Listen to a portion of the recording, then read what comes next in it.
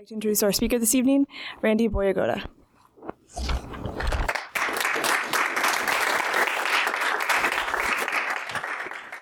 So what I would like to do this evening is read to you a little bit from the beginning of the book. And then I'll speak more generally about Newhouse's life and work and how this biography came about. And then I'll end by reading one more section from the book that, as you'll see, has a kind of rather immediate connection to Washington. And so, from the beginning of Richard John Newhouse, A Life in the Public Square. There was smoke and ash and great singing in the church that night in 1967. The pews were filled with left-wing radicals and their marijuana and cigarettes.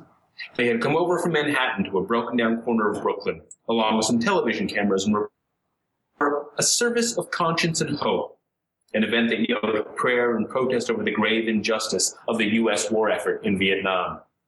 During its signal moment, some 200 young men solemnly walked to the altar bearing their draft cards, which they deposited in a bowl.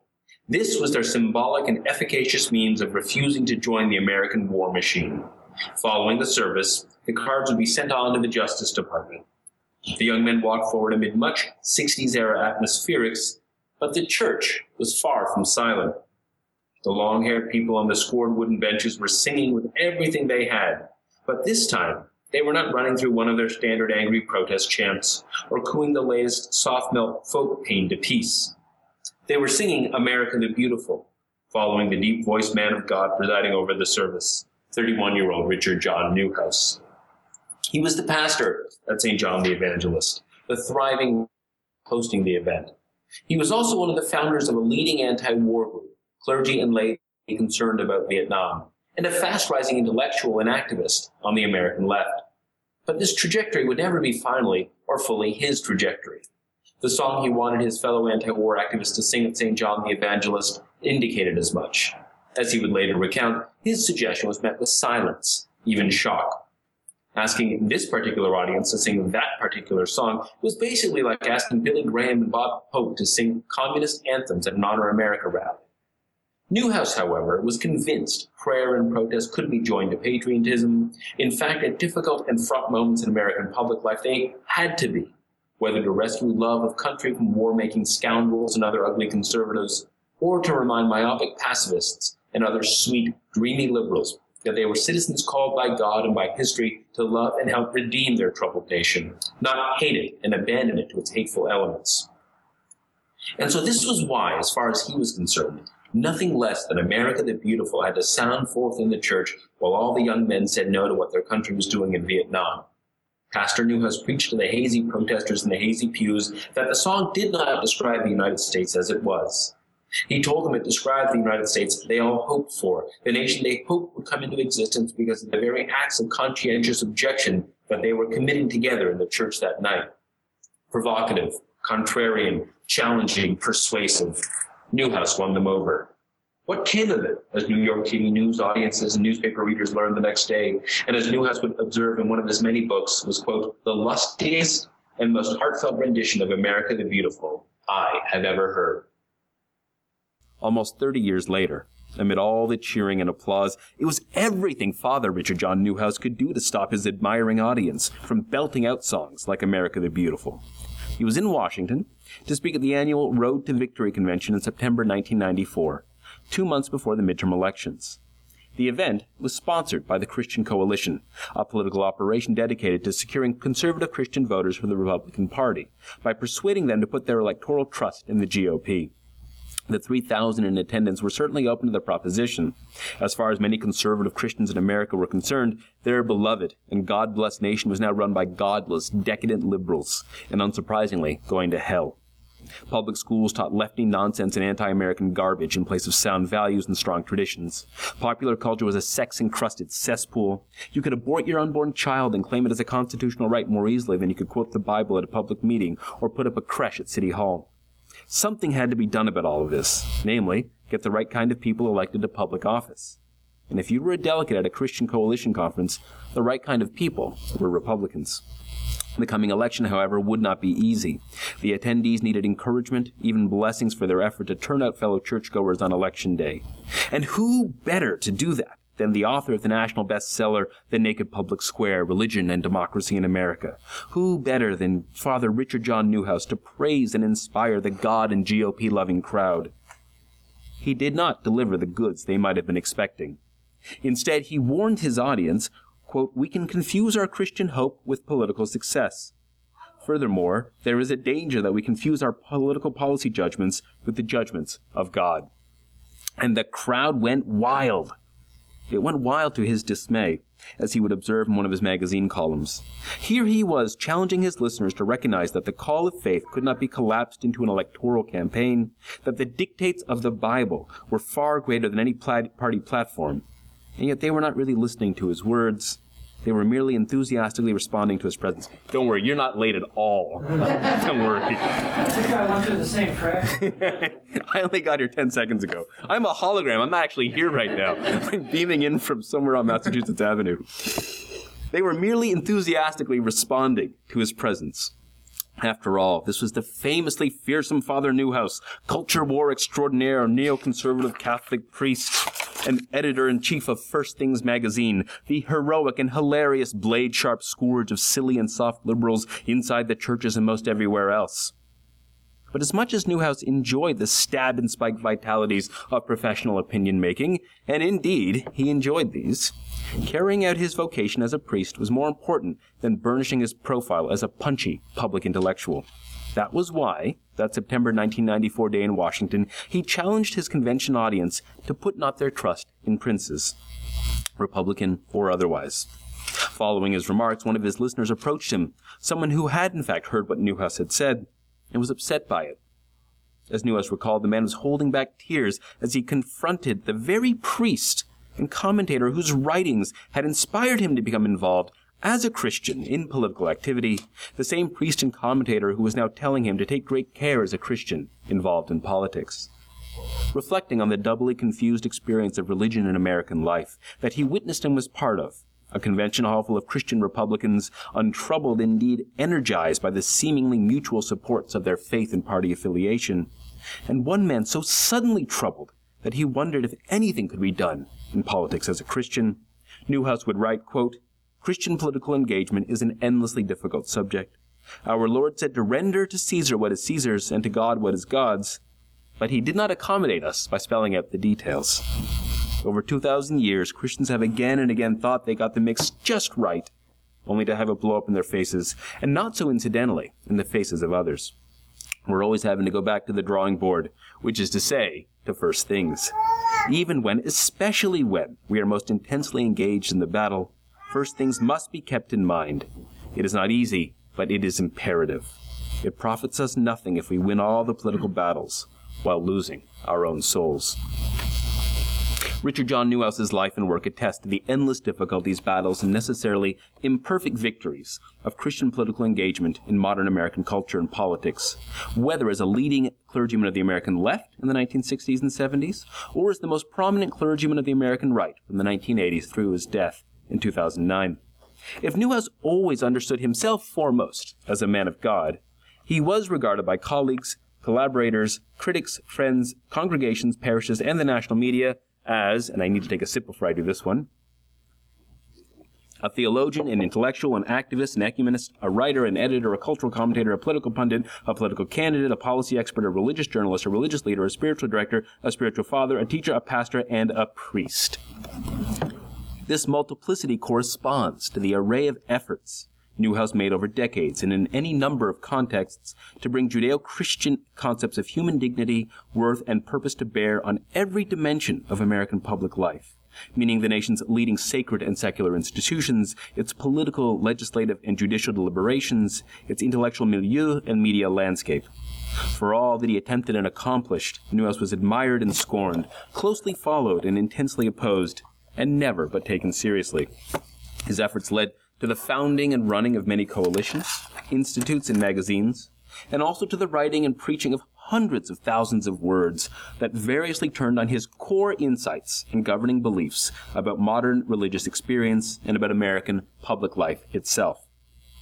That the United States is an incorrigibly, if confusedly, religious nation, that democracy is the political system that best corresponds to man's God-given rights and responsibilities for himself and others, that politics is a function of culture, and culture is ultimately a function of religion, that the most important question about religion and politics is not whether religion has a role to play in politics and in broader public life, but instead what that role ought to be.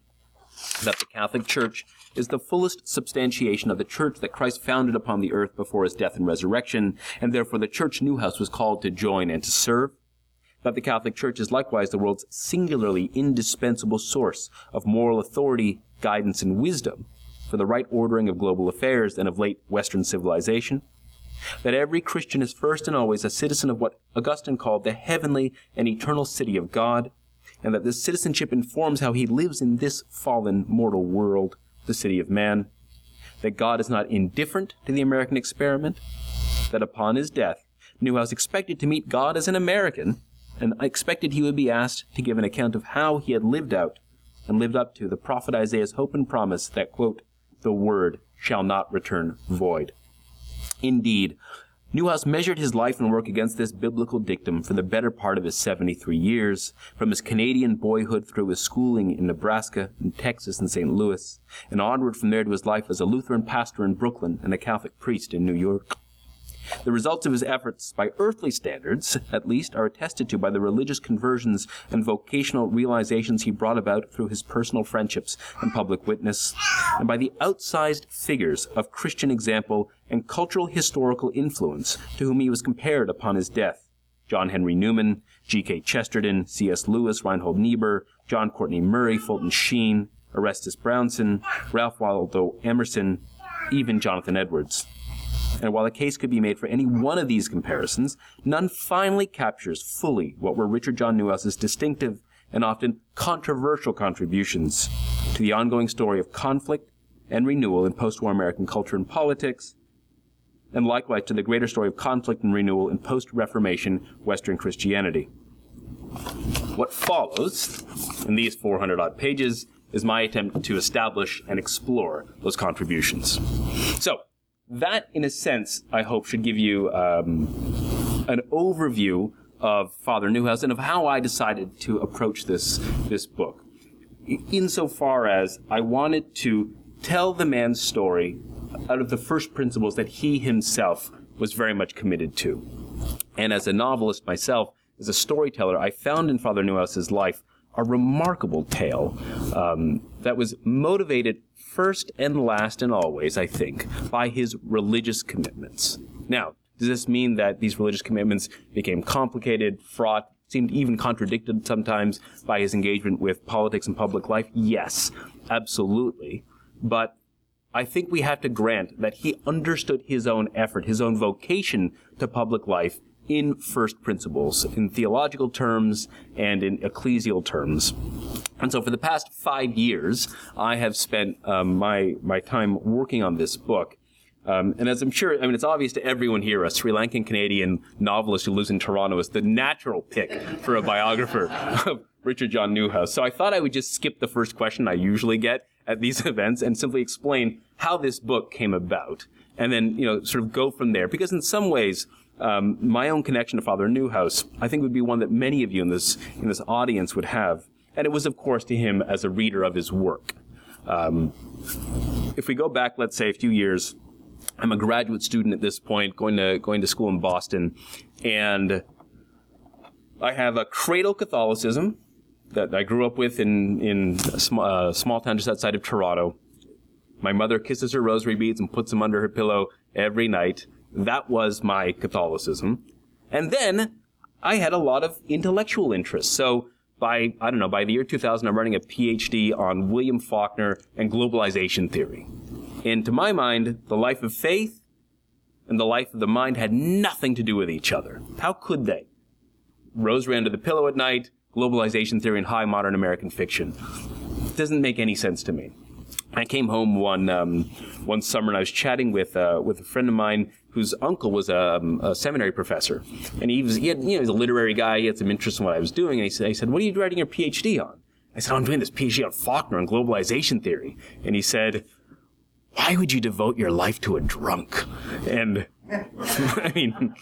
I didn't really have a very good answer back to him other than I like long sentences. And so he then said, you shouldn't be reading globalization theory here. You should be reading this. And he gave me a copy of First Things magazine.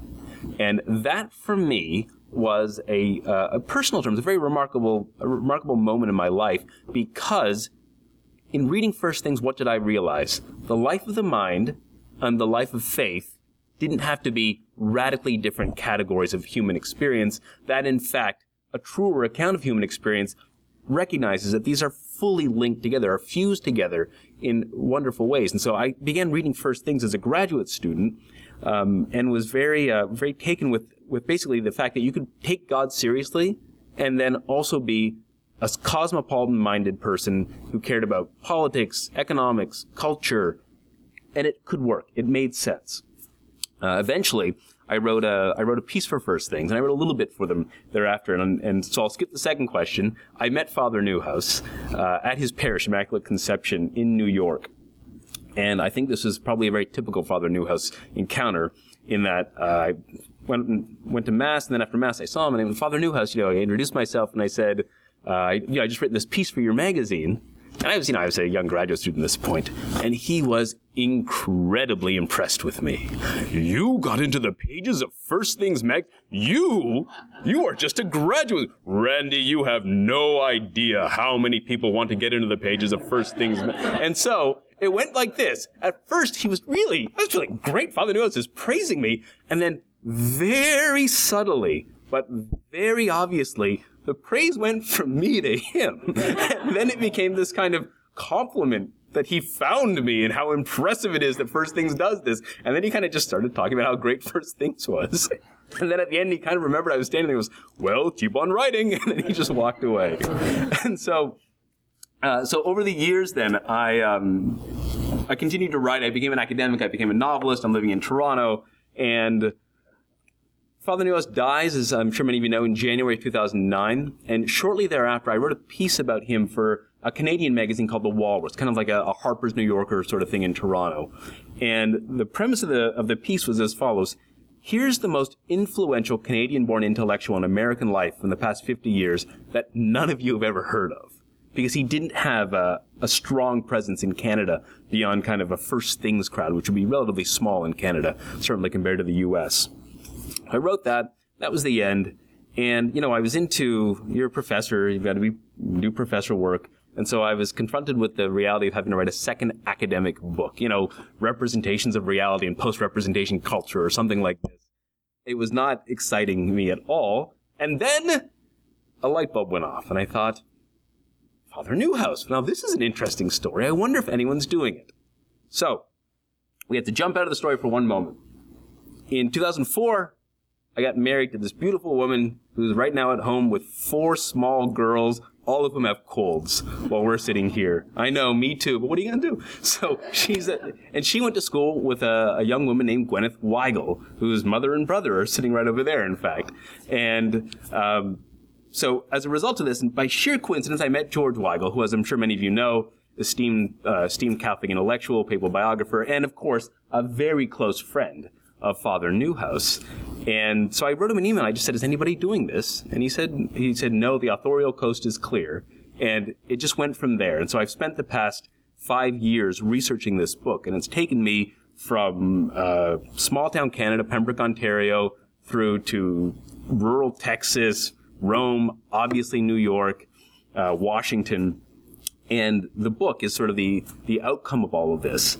And so I thought maybe if it made sense to you, I could just give you a sense of not simply the Father Newhouse that all of you know, which would be the Father Newhouse of First Things magazine, but instead how we got there. So if this makes sense, perhaps in the next 10 or 15 minutes, I could just say a little bit about how Richard John Newhouse became Father Newhouse. And then I'll read one more brief passage related to Washington, and then happily I'll take the floor for questions, or I'll offer the floor for questions, and then I'll pay all your late babysitters, if any of you have late babysitters because of the traffic. Because you're all going to buy 14 copies of the book. So I'll use those royalties to pay off your babysitters. How's that sound? So, as I said, Father Newhouse was born in Pembroke, Ontario. Pembroke, Ontario is a small town outside of Ottawa. It's in the Ottawa Valley. He was born there May 1936, the seventh of 8 children to a couple, Clem and Ella Newhouse. Clem Newhouse, 6'5", 250 pounds, big, imposing Lutheran minister who had a rather authoritarian presence, I guess you could say, in this little community of Pembroke, Ontario. His nickname around town was Pope Newhouse, which would be a rather loaded nickname for a Missouri Synod pastor, as you can imagine. And when I went to Pembroke to interview people who knew Newhouse, grew up with him, we're talking now, this is 50 years later, people were still a little nervous to talk about Pastor Newhouse. One guy refused to criticize him because he almost felt like he was still going to get in trouble for it. So this man had an imposing presence in this small town, and indeed in this large family with Little Dicky, as he was then known, number 7. His baby sister Johanna remembers the earliest thing that Little Dicky wanted to do when he was a little boy. What was it? He wanted to play church. I mean, what does that tell us about a vocation, right? When he was 4 years old, he would set up a dining room chair, and he would preach from the chair to his baby sister and her dolls. And this was a bit of a problem, as you can imagine, in the pastor's home. People coming to talk to the pastor. There's this kid preaching to these dolls. So he sent out back, and so instead he performed funerals and dog weddings for funerals for baby mice and things and honeybees. And he had this kind of idyllic childhood in small town Canada, right around the time of the Second World War. And from there, as he grew older, he grew more rebellious and more contrarian. And he was, I think, in his sort of teenage years, simultaneously motivated by a deep love of God and church and by a deep love of making trouble. And I think these two tracks intersected in many ways for the rest of his life. By the age of 12, 13, his parents, not really knowing what else to do, they sent him off to Nebraska, to a Lutheran boarding school in Nebraska, Concordia Seward it was called. He lasted there 1 year. But what's amazing about that year, before we get to the reason why he only lasted there 1 year, was, again, years later, one of his classmates from this was an extended high school, basically. And one of his fellow boarding school students, decades later, wrote him a letter quoting to him the sermons he would preach on Saturday mornings in the pool hall to the other guys. So they had this practice on Saturday mornings in this place of just, they would get together, somebody would read something from a religious book, some sort of devotional thing. And Newhouse marked himself out because he would just get up and preach as a 13, 14-year-old to other teenagers. And what's amazing to me is that this man, this pastor, could quote Newhouse chapter and verse decades later. So you have a sense that he had a charisma to him from a young age. Now, this charisma, as I said, was for God and for trouble. He was also famous on campus for organizing keg parties, and then he finally led a panty raid. And it was at this point that he really did get in big trouble, as you could imagine. Panty raids don't really go over very well at the Lutheran boarding schools in 1950s Nebraska. He was confined to his quarters, and he had a religious experience, actually, a conversion experience as a result, because a teacher came up to him and basically said, God is disappointed in you. Like, look at the gifts you have been given. Look what you're doing with these gifts. You're squandering, in a sense. And he had a conversion experience, but that conversion experience wasn't good enough for the Nebraska authorities, and he was invited not to return to school, as we say in euphemistic terms. He went from there to Texas. This is, I think, a key sense of how much Father Newhouse needed a vocation. So he's a teenager living in Texas. He's living with some relatives down in Cisco, tiny town where Conrad Hilton originated. He never went to high school. He just didn't bother to enroll. And instead, he discovered that his kind of cousin, uncle, kind of distant relative was a World War II vet who had come back from Germany with a horde of Nazi war memorabilia, daggers and shotguns and the like. And so Newhouse would spend his days throwing these daggers against the wall, just sort of killing time like this. And then he would get the shotgun, and he persuaded his friend to drive them around the Texas Badlands, and he would be standing there with this Nazi shotgun shooting jackrabbits. This was how he spent his days. At night, he couldn't stop talking about God, politics, ideas, arguing incessantly with both his roommate, who had a certain patience for this, but not much, and then also with the local pastor. So imagine this, right? You're this kind of small-town Texas pastor, Lutheran pastor in Cisco. You're a country guy just looking to serve a country pastor. And you've got this guy, this kid from Canada, asking abstruse theological questions of you on a regular basis. So the pastor and Neuhaus's roommate agreed, we've got to do something with this kid. We can't just let him kind of waste his time around here in Texas running gas stations and getting in trouble. He ran a gas station for a little while too, incidentally. So they sent him to Concordia Austin, which is a Lutheran junior college. Basically late high school, so it was the gymnasium model from Germany. Basically 6 years of schooling, kind of beginning grade 11-ish, going through to the end of college. Neuhaus gets there, there's two lineups, high school, college. He goes into the college lineup. Why would you go to high school when you could go to college instead? He got up to the front, they asked him for his high school diploma. He said something like, I sincerely hope you find it someday, and then just walked into college, and off he went, and had a good time at that college. Again, troublemaker who loved God, a God-loving troublemaker, a lot of drama around that. But he finally discovered the more genuine vocation that he was called to, and he enrolled from there in seminary, Concordia Seminary. And here's where I think the more substantial story of Father Neuhaus and how he came into his vocation, indeed into his Catholicism, really takes root. Concordia Seminary, St. Louis, in the 1950s, this was the, quote, theoretical seminary in the Missouri Synod, and this was a thriving place in the 1950s. It was already riven, often this is the case, alas, I think, with Lutheranism, it was already kind of riven with internal divisions, a lot of kind of argument. This is echt Lutheranism. No, this is... I'm slightly German, so I can use the echt with some authority, I think. Two German clerks went to Sri Lanka in the 1800s. One of them met a girl. And here I am. Anyway, so he's there in the 1950s, and he comes under the tutelage of a man named Arthur C. Peepcorn, who was a major, major figure for Neuhaus. He was a Lutheran theologian, pastor, who subscribed to a view of Lutheranism itself, as a reform movement internal to the Universal Catholic Church. That the Reformation was never meant to be final, but was meant to allow a space to then reunite. Neuhaus was very taken with this model of Lutheranism, and also with the more ecclesial structures that Father Peepcorn, who called himself Father Peepcorn, including right down to a Roman collar, that he adopted and espoused. And so Neuhaus was very taken with this model. He was simultaneously, though, also drawn to a homiletics professor named Richard Kammerer, who really thought the whole point of your life as a minister is to get out there, engage the people, transform them with the gospel, transform them with your preaching. And so these two together informed Neuhaus's formation, and he then finds himself drawn to city ministry. So when you're a Lutheran seminarian, you're sent off on often is the case, of course, with Catholic priests as well, for an internship year, basically.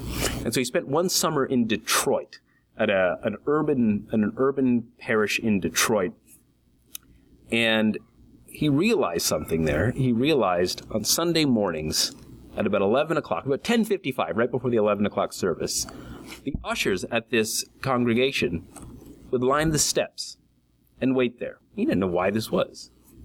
And then, if a black congregant came up to go to church, the ushers would very discreetly give them money so they would go to a black church.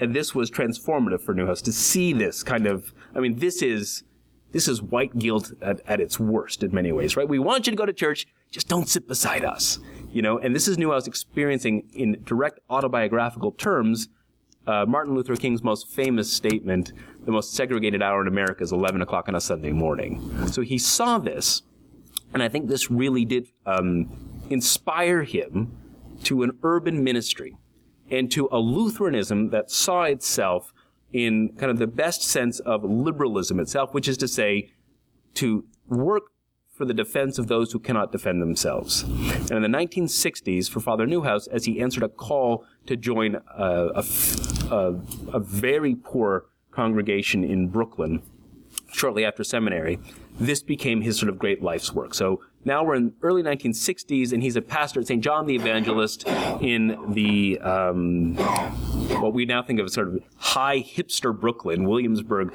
Brooklyn. When I went there to look at the to do a little bit of research, I bought a peanut butter sandwich that cost $8. I mean, it was an incredibly cool sandwich. And the person who served it to me was far cooler than I ever will be. But $8 for a peanut butter sandwich, I don't know. Anyway, there was no $8 sandwiches in Newhouse's day. He joins this congregation in 1961, and he really finds, I think, there the fullness of urban ministry, right? Where a strong and thriving liturgical life was absolutely at the heart of that church, but it was a church that spread out into a failed community. It was a straightforward victim of what we would now call white flight. And so it was really just an impoverished place, no social services to speak of really, a major housing project directly across the street from the church itself. And so Newhouse gathered together a bunch of young Lutherans from local colleges and created a kind of community of urban ministers together, some of whom to this day remain working at that church. And even though to this day, I suspect they probably wouldn't agree with Father Newhouse politically, indeed even in theological terms, when I met them, they were straightforward in saying, because of him, I am here. I found my vocation because he drew me into urban ministry like this. And so that was his life sort of in the 1960s. This church was so poor, it couldn't give him a salary. So for his first year, he worked overnight as a hospital chaplain at Kings County, a big major hospital in New York at that point. And I'll say a little bit more about that, I think, a little later. Let's move ahead now. So in the 1960s, we know that Father Newhouse, through his interest in civil rights, his work in the black church, he becomes far more politically engaged. Then he becomes very much engaged with the anti-war movement. And he discovers that there can be people of faith who want to protest the war in Vietnam as unjust, and there was no context for them to do so. You're a radical leftist, you're a campus activist. There was no way for religiously minded people to pursue this form of protest. So he founded something called Clergy and Laity Concerned Again about the War in Vietnam, alongside Abraham Heschel, the great Jewish leader, the Berrigan brothers, and others. And this became the way that he really emerged on the national scene. By the early 70s, he is already finding himself sort of at odds with the left, which was never finally his place. I would say just as the right never finally was his place in political terms.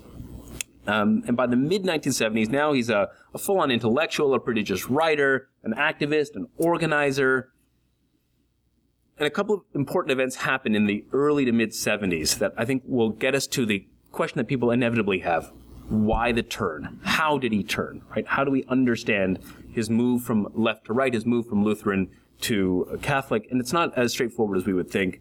I would argue it has nothing to do with Roe v. Wade in the period in which it happened. Because in 73, you absolutely could be a fully respectable liberal and fully pro-life.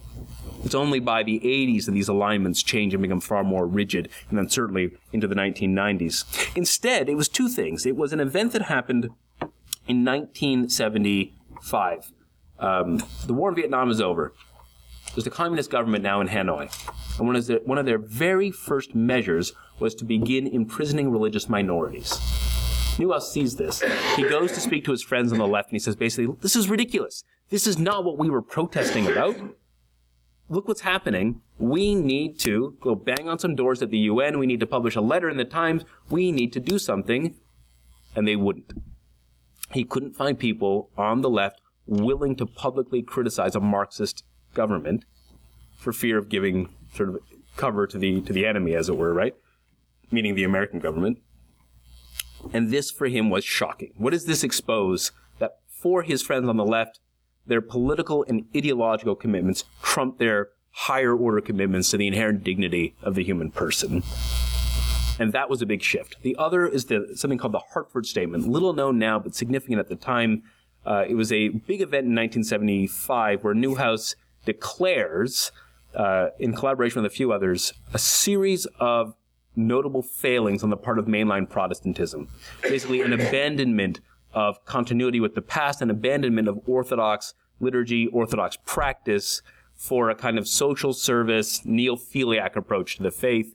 Very controversial when it came out, but it was also Newhouse really marking himself out as a conservative in theological and ecclesial terms. I would argue he always was.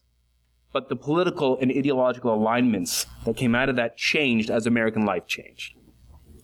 Late 1970s, he becomes far more interested in anti-communism. He becomes incredibly interested in this Polish guy named John Paul II, who seems to have this kind of magnetic presence in the world and is making a case for, again, not if, but how religion matters to how we live and understand ourselves and our relation to each other. And Father Newhouse, Pastor Newhouse, begins then to write very much about John Paul II in an American context, starting really in the late 70s, and also more generally about the place of religion in American public life. He did this for decades, but it really tripped a wire in 1984 with a book we all know, The Naked Public Square. Why did that book work out in a way that all of his books to that point really didn't? It was timing, and it was the terms. It's 1984. It's Reagan's re-election. The moral majority, Jerry Falwell, who figured noticeably in the 1980 election, they're back in the news again, and everyone is wondering, is this what religion looks like in American public life? Well, we don't want anything to do with religion in American public life then. And Newhouse finds exactly the right moment to say, basically, religion matters in American public life. Secular progressives. You can't bar it, but this isn't what it should look like either. And so The Naked Public Square, with that very provocative phrasing, becomes his, frankly, first-person account for how religion should matter in public life. And this leads to what he would always refer to then as a publicly available philosophy for the right ordering of American life. We can draw on our deepest convictions and beliefs, practices, and traditions, but in a pluralist democracy, we have to make our case in terms that finally are publicly available and are not finally ordered to and by our faith commitments. In other words, you agree with me not because of whether you believe what I believe or not, but because of the inherent logic and truth of the position. And to get to that inherent logic and truth, Newhouse saw really the Judeo-Christian tradition as the way ahead. So, from the 1984 onward, I suspect the story is better known by many of you. He becomes a figure of national prominence. By the late 1980s, it's very clear that he has this great interest in Catholicism. He writes this book called The Catholic Moment, which led Peter Steinfeld in the New York Times to basically write, what's this Lutheran pastor doing, writing constantly about the Catholic Church? Right? He clearly was drawn to the church in lots of different ways. He converts in 1990 by way of his very close relationship to John Cardinal O'Connor. In 1991, he is a priest of the Archdiocese of New York. And then from the 1990s forward, he becomes the Father Newhouse, I think we all probably know, working in close collaboration with George Weigel, with Michael Novak, and others to become, in many ways, John Paul II's, if not definitive, certainly most newsworthy interpreters in American public life. And meanwhile, creating First Things magazine, this outlet for religiously serious intellectual thought about any number of matters in public life, going all the way through then to the late 1990s. By the end of the 90s, this guy named Karl Rove writes him a letter saying, hey, could you come talk to my boss? He's this governor in Texas. Father Newhouse goes down there and meets up with Governor Bush, and they have a very good chat. And what comes out of that, as I'm sure you all know, would be Father Newhouse providing George W. Bush with a series of formulations that would articulate public policy positions, specifically around beginning and end of life matters, that would be appealing to conservative Catholic voters who otherwise might not see a whole lot of common cause, let's say, with a born-again evangelical from Connecticut/Texas. And so it seemed to work. Again, Father Newhouse is chutzpah. What does he do? He sends Bush a series of issues of First Things magazine to kind of help along his thinking. Now, if you think that's something, he did the same thing with Cardinal Ratzinger. He did the same thing with John Paul II. He would send them issues of First Things, specifically saying, you maybe want to read this article. This article might help your thinking on this matter. And he really did have a kind of a remarkable chutzpah in that sense. So by the 2000s then, he is a national figure. He has kind of a network of connections in New York, in Washington, in Rome, and he really then becomes a figure of signal opposition And people start to kind of wonder, who is this guy? Is this just a Republican in a Roman collar? Is he just an apologist for the Bush administration? And any series of rather harsh criticisms come out. In the meantime, at times he's not helping this along with what he writes, but many of you know, I suspect, that he was best known during this period for his very sharp, very funny, often very gossipy contributions in the back pages of First Things magazine, the While We're At It section. And I would say, finally, that section was a great help to Father Neuhaus's fan base, but it obscured the man's greater contribution to American public life. And you can even see this late in his life. At some point in his life, he kind of got tired of it. I could tell looking at the correspondence. Again, just so I could just make it clear how healthy Father Neuhaus's ego was, he had every single email he ever wrote printed and filed, because someday some biographer was going to come by and read all of this. So I spent, for my sins, 3 weeks at the offices of First Things a few years ago going through all of these letters. And by the end of it, my hands were peeling because of all the papers I had to go through to get a sense of the man through his correspondence. Why he's printing email forward golf jokes, I don't know. No, I'm kidding. He didn't do that. But anyway, by the mid 2000s, then he has this great presence, his great prominence, and then he has in 2008, late 2008, a second bout of cancer. He had a first bout in early 1993 that was a near-death experience that he wrote about very beautifully in a book called As I Lay Dying. And then by 2008, he succumbs then to a more serious and finally decisive bout of cancer, and he dies in early January 2009. And then, for the reader, he just kept on going because, of course, he'd already written a whole lot that then appeared thereafter, some very beautiful writing. And I thought, before turning the floor to questions, if you have any, I might end with something that Father Neuhaus wrote that you wouldn't perhaps otherwise know. But I want to share it because we all know the funny and sharp Father Neuhaus, but that stuff's kind of date stamped if you look at it now. I mean, how many times can you laugh at a joke about John Kerry? These days maybe, but my point is, there is a date stamp to this. And then we all know Father Neuhaus, the public thinker, on philosophy of American public life, etc., etc. But what I thought I would do is read something that would be far less known. That's from 1961. I want to end with this. It's from 1961, and this is when he is that pastor at King's. He's a hospital chaplain, so he's just gone to New York. He has this new congregation. They can't afford to pay him, so he's working 24-hour shifts in this hospital as a hospital chaplain. And one night, he decided he would write a letter to his good friend Robert Louis Wilken. I'm sure many of you know, lives here in the city, in fact, a great scholar of ancient Christianity, of early Christianity, I should say. And he wrote him a letter to basically give him a sense of what his life was like in New York in 1961. So I thought I would perhaps end with that letter, and then happy to have some conversation about him.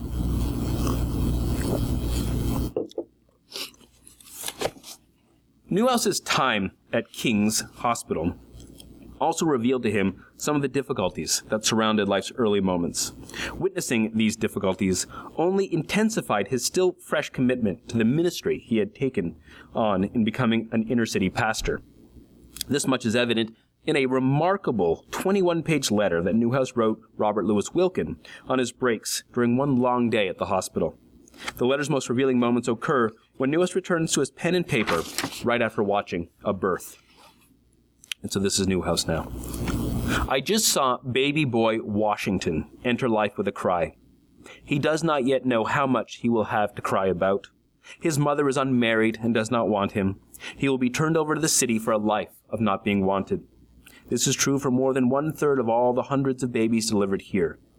I don't think his prospects are very good for finding love, happiness, joy, purpose. I am not depressed, only filled with wonder.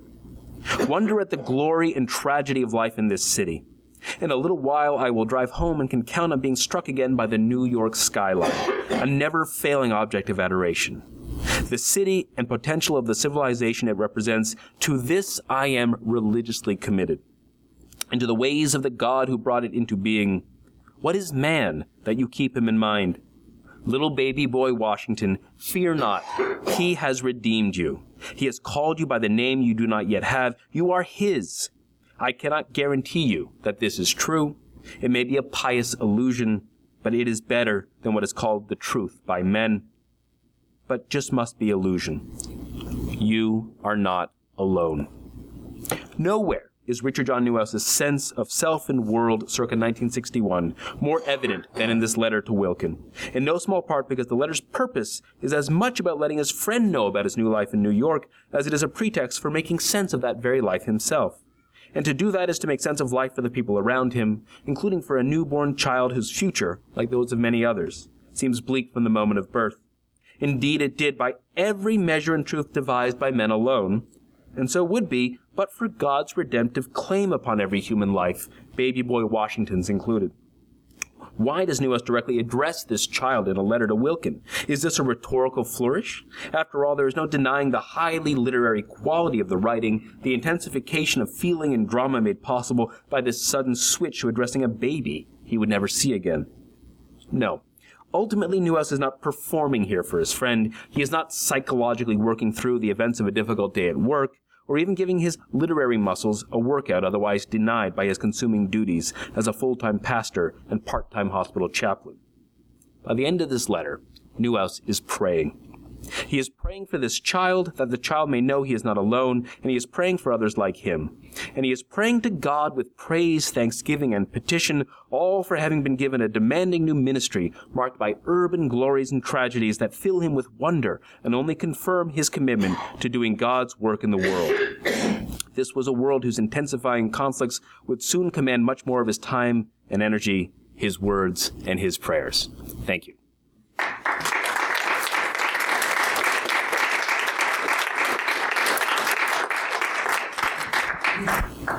Questions? I was going to ask about his humor, but you made me feel a little guilty now. A very Catholic Lenten moment then. Good. I haven't read the book yet. The captions, though, to the photos are hilarious. Did you write them? Yeah, I did. They're wonderful. But let me ask a slightly more serious subject. Father Neuhaus's celibate vocation, which started well before he was a Catholic. Yeah. Where does that come from? Is Father Pepys involved? Is there? Yeah, he is, in fact. So when Father Neuhaus was in seminary, Father Peepcorn, this kind of very consequential teacher for him, really impressed upon both Neuhaus and Robert Louis Wilkin the importance of celibacy, not as a requirement, of course, but as a choice that could lead to a greater freedom to do God's work in the world. And Neuhaus was very taken with this model. And so was Wilkin. Or so Neuhaus thought. And then a few years later, he's in Chicago, and Wilkin comes over to meet up with him. He's for dinner. He's got this girl named Carol with him. And Neuhaus was not pleased. And he actually asked Wilkin to leave the table so he could have a talk with Carol about this. And he wanted to let Carol know that, this is not where Robert's lights are, is how he put it to her, apparently. And in fact, I think that probably was where Robert's lights were, but clearly not Richard's. And so his best friend and his best friend's wife, one version, he got along pretty well with you, Mrs. Weigel, but, the other one, I don't think he got along very well with the rest of his life. But that celibacy was for him, it started there. He dated vaguely someone in the 1960s, a woman, and it didn't work out, but he never really had much more to say about that. And then there's this kind of semi-urban legend that he dated Joan Baez in the 60s because the two of them would be at protest rallies together, and he would speak and she would play, and then they would go for coffee. I reached out to Miss Baez, but she didn't reply to my request to confirm or deny this, so that's as much as I can say. Thank you. Yeah.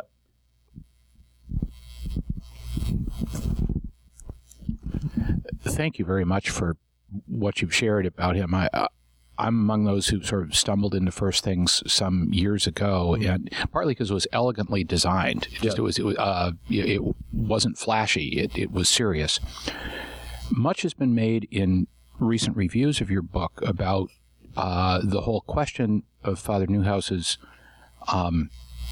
transition to, and the accusation being levied at him that he sort of in service to Republicans, yes, that he had conformed his set of beliefs, or at least he was in a process of negotiating those beliefs in service to political agendas.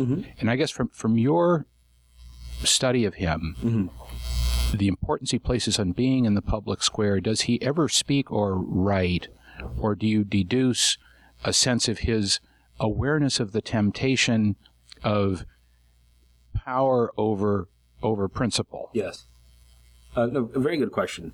I would quote, because it makes geographic sense, I would quote the great Methodist theologian Stanley Hauerwas, who, when I asked him about Richard and this and that, he said, when it came to this very question of Father Neuhaus and politics, the way Hauerwas puts it is, he said, I always knew that when it came down to it, if Richard had to decide between Jesus and Washington, he would pick Jesus, but he would just take a little longer than I would, is the way he put it.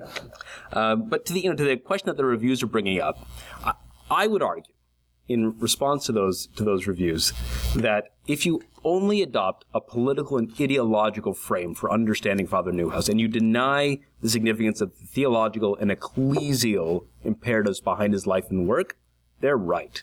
Absolutely. No denying that. But that's a pretty cramped version of the man, I think.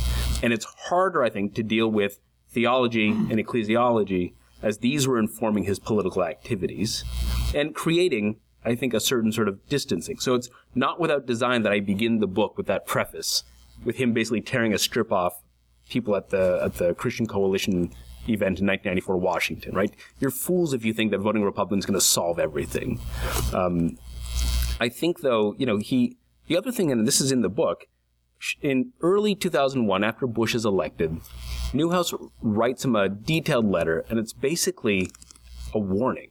It's a very blunt letter coming from a priest to a president, frankly, but it basically is, don't think that because we helped get you in and we know you're pro-life, that that's going to be enough for us. We will walk. We're not going to vote Democrat, but we're not going to support you unless we see evidence that your pro-life commitments lead to some measure of a greater openness and respect for life in American politics. Did he trip the line sometimes? Absolutely. There would be times where you would see, he was very good in the media, he would be kind of ripping on Democrats. He would be ripping on liberal bishops for offering cover to the Democrats, and then he would just be slaying the Democrats right afterwards himself. So he did mix it up a lot, but I don't think finally to the destruction of his more theological and ecclesial commitments. Is there a hand over here? My question's actually sort of similar to that, but it as it pertains particularly to the Iraq War. I'm sure you've gotten this question. That, the Christian Coalition anecdote is interesting. This kind of call for a space outside of politics or the ability to dissent outside of politics. But the accusation is that he was actually involved in suppressing that to a certain degree at first things leading up to the second Iraq invasion. What do you make of that? You mean the Damon Linker account of everything? Yeah, so I think you're bringing up, I think, a couple of interesting points there. The one would be Father Neuhaus very clearly ran first things, right? George Weigel famously says, we pretended to give him advice and he pretended to take it from us. So it was clear in the early 2000s when Damon Linker kind of joins the magazine shortly after 9/11 that they have significant differences on foreign policy. But this was Father Neuhaus's magazine, and it was going to run pieces that allowed arguments to be made out of just war theory in defense of the war in Iraq. I think suppression is maybe a little too far, but it was clear that he decided in some ways to put his thumb down on that side of the scale. You could argue, and there's people that have pointed this out in reviews of the book, that he himself, if you read him closely, and sometimes he can be very rhetorically difficult to get through, he himself was hedging more than anything else at times. I would say that instead what he did was he went after the critics of the Bush administration's war in Iraq rather than sort of advancing the war in Iraq directly himself. He created a platform for others. But at the level of suppression, no. What you're really bringing up, I think, though, is what I would point to as one of the more mistaken moments in his life, which was the Damon Linker relationship and his inability to kind of recognize that this probably wasn't someone you wanted to be editing your magazine. And I think, to Damon Linker's credit, and I've interviewed him about this, he he said, and I believe him from the way he was explaining it to me, he really tried to get this across, that they were not on the same page. And Father Newhouse would, oh, David, no, and kind of denied it or ignored it until finally it leads to, this finally unpersuasive book, The Theocons, which comes out in 2007, if I'm not mistaken. Mm-hmm. Of all the research you've done on Father Newhouse, how did you decide what information to put in, what information not to put in? And also, are there parts of his life that are more obscure than others, or parts that you didn't want to include in the book? Very good question. Well, it's known that he kept a personal diary his whole life that was at his wishes burned upon his death. So that private part of his life, I self-evidently had no access to. I would also say it's hard to access the spiritual life of anyone when you're writing a biography. So I could only go on what was written about him and what was said about him. But in terms of what I decided to put in or take out, really that's where my combined formation as a scholar of American literature and culture and politics and my life as a novelist meant that I wanted to tell a good story. And I wanted to tell a good story with these as my kind of criteria.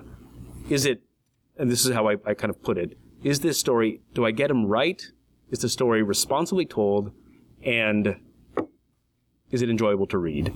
And what I've noticed in terms of the review so far is that while people are very divided about Father Newhouse, I've been very gratified that people see this as a comprehensive and responsible account of his life. That's enjoyable to read. I'll be frank, there's not going to be 14 different biographies of Richard John Newhouse. So this doesn't have to be an ideological, we're going to have competing Pope Francis. We already do have competing Pope Francis biographies. This is it. So I really did want to create a kind of authoritative, singular account that others can then draw on in making their own sort of responses to him. Yes, at the back. And then I only heard Neuhaus speak once. Mm-hmm. It was a venue, something like this in New York City. But I just wanted to say I was so impressed the way he spoke. The sentences, complex sentences, just rolled out. Yes. And they always landed right. The syntax never failed, you know. I think a large part of that comes out of his life as a preacher. And I think he had that kind of beautiful baritone voice, and he had a certain cadence to the way he spoke, so that there was a rhythm to his prose, that when you heard it, it really was lovely. I agree. Father, you had a question? I just wanted to say thank you for writing the biography. I consider one of the greatest praises I received in my life was when he called me friend during his time when he would visit Washington, D.C. It's an amazing thing. You look back to the Jesuits, the canonized martyrs here in the East, or Junipero and the Franciscan missionaries in the West, and you think of all the tens of thousands of priests that have served in what is now the United States, and most of us are known only to God in the end, but Richard is one that deserves to be remembered and for his memory to be cherished. And I'm glad that this biography will serve to do that. My question is, if you talk for a moment about the relationship between he and Cardinal Newman, you were talking about the election in 1984, which of course, I'm sorry, not Cardinal Newman, Cardinal O'Connor. My pseudo-historical fantasy novel version of no, it's the statue of Cardinal Newman that he's watching over.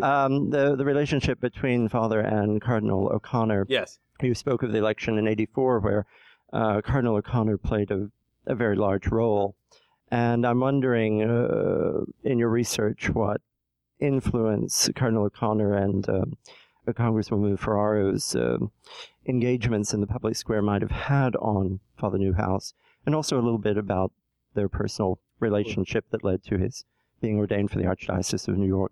Well, I think there was an immediate and very intense interest there, and it came from that moment when then Bishop O'Connor of Scranton was announced as the new cardinal or the new Archbishop of New York, and shortly thereafter, O'Connor made some references to abortion and created analogies to the Holocaust, as you could imagine.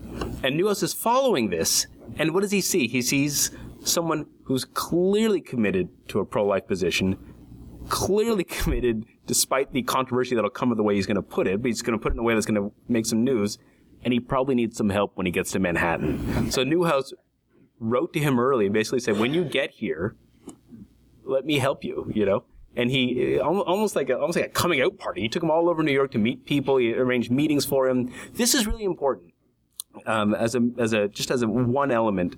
I mean, about Ferraro O'Connor, I mean, that's really in the book. If you read the chapter on the Naked Baltic Square, you'll see how I kind of unpack that. But what, for me, is more stunning is that Neuhaus arranged for a meeting for New York media and intellectuals to meet Archbishop O'Connor. Susan Sontag, Tom Brokaw, Bob Silvers, who runs the New York Review of Books. I don't know who actually ended up showing up, but to me, what's amazing about Neuhaus was his presumption that all of these people should care about the new Archbishop of New York.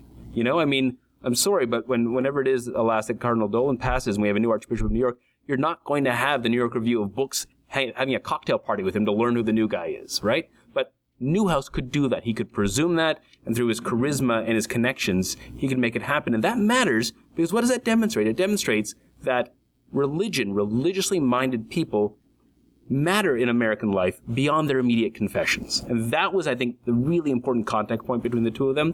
Obviously, their shared pro-life commitments, their gregariousness, their willingness to kind of mix it up. Neither of them had a problem getting in front of a microphone. So I think they had a great closeness that way.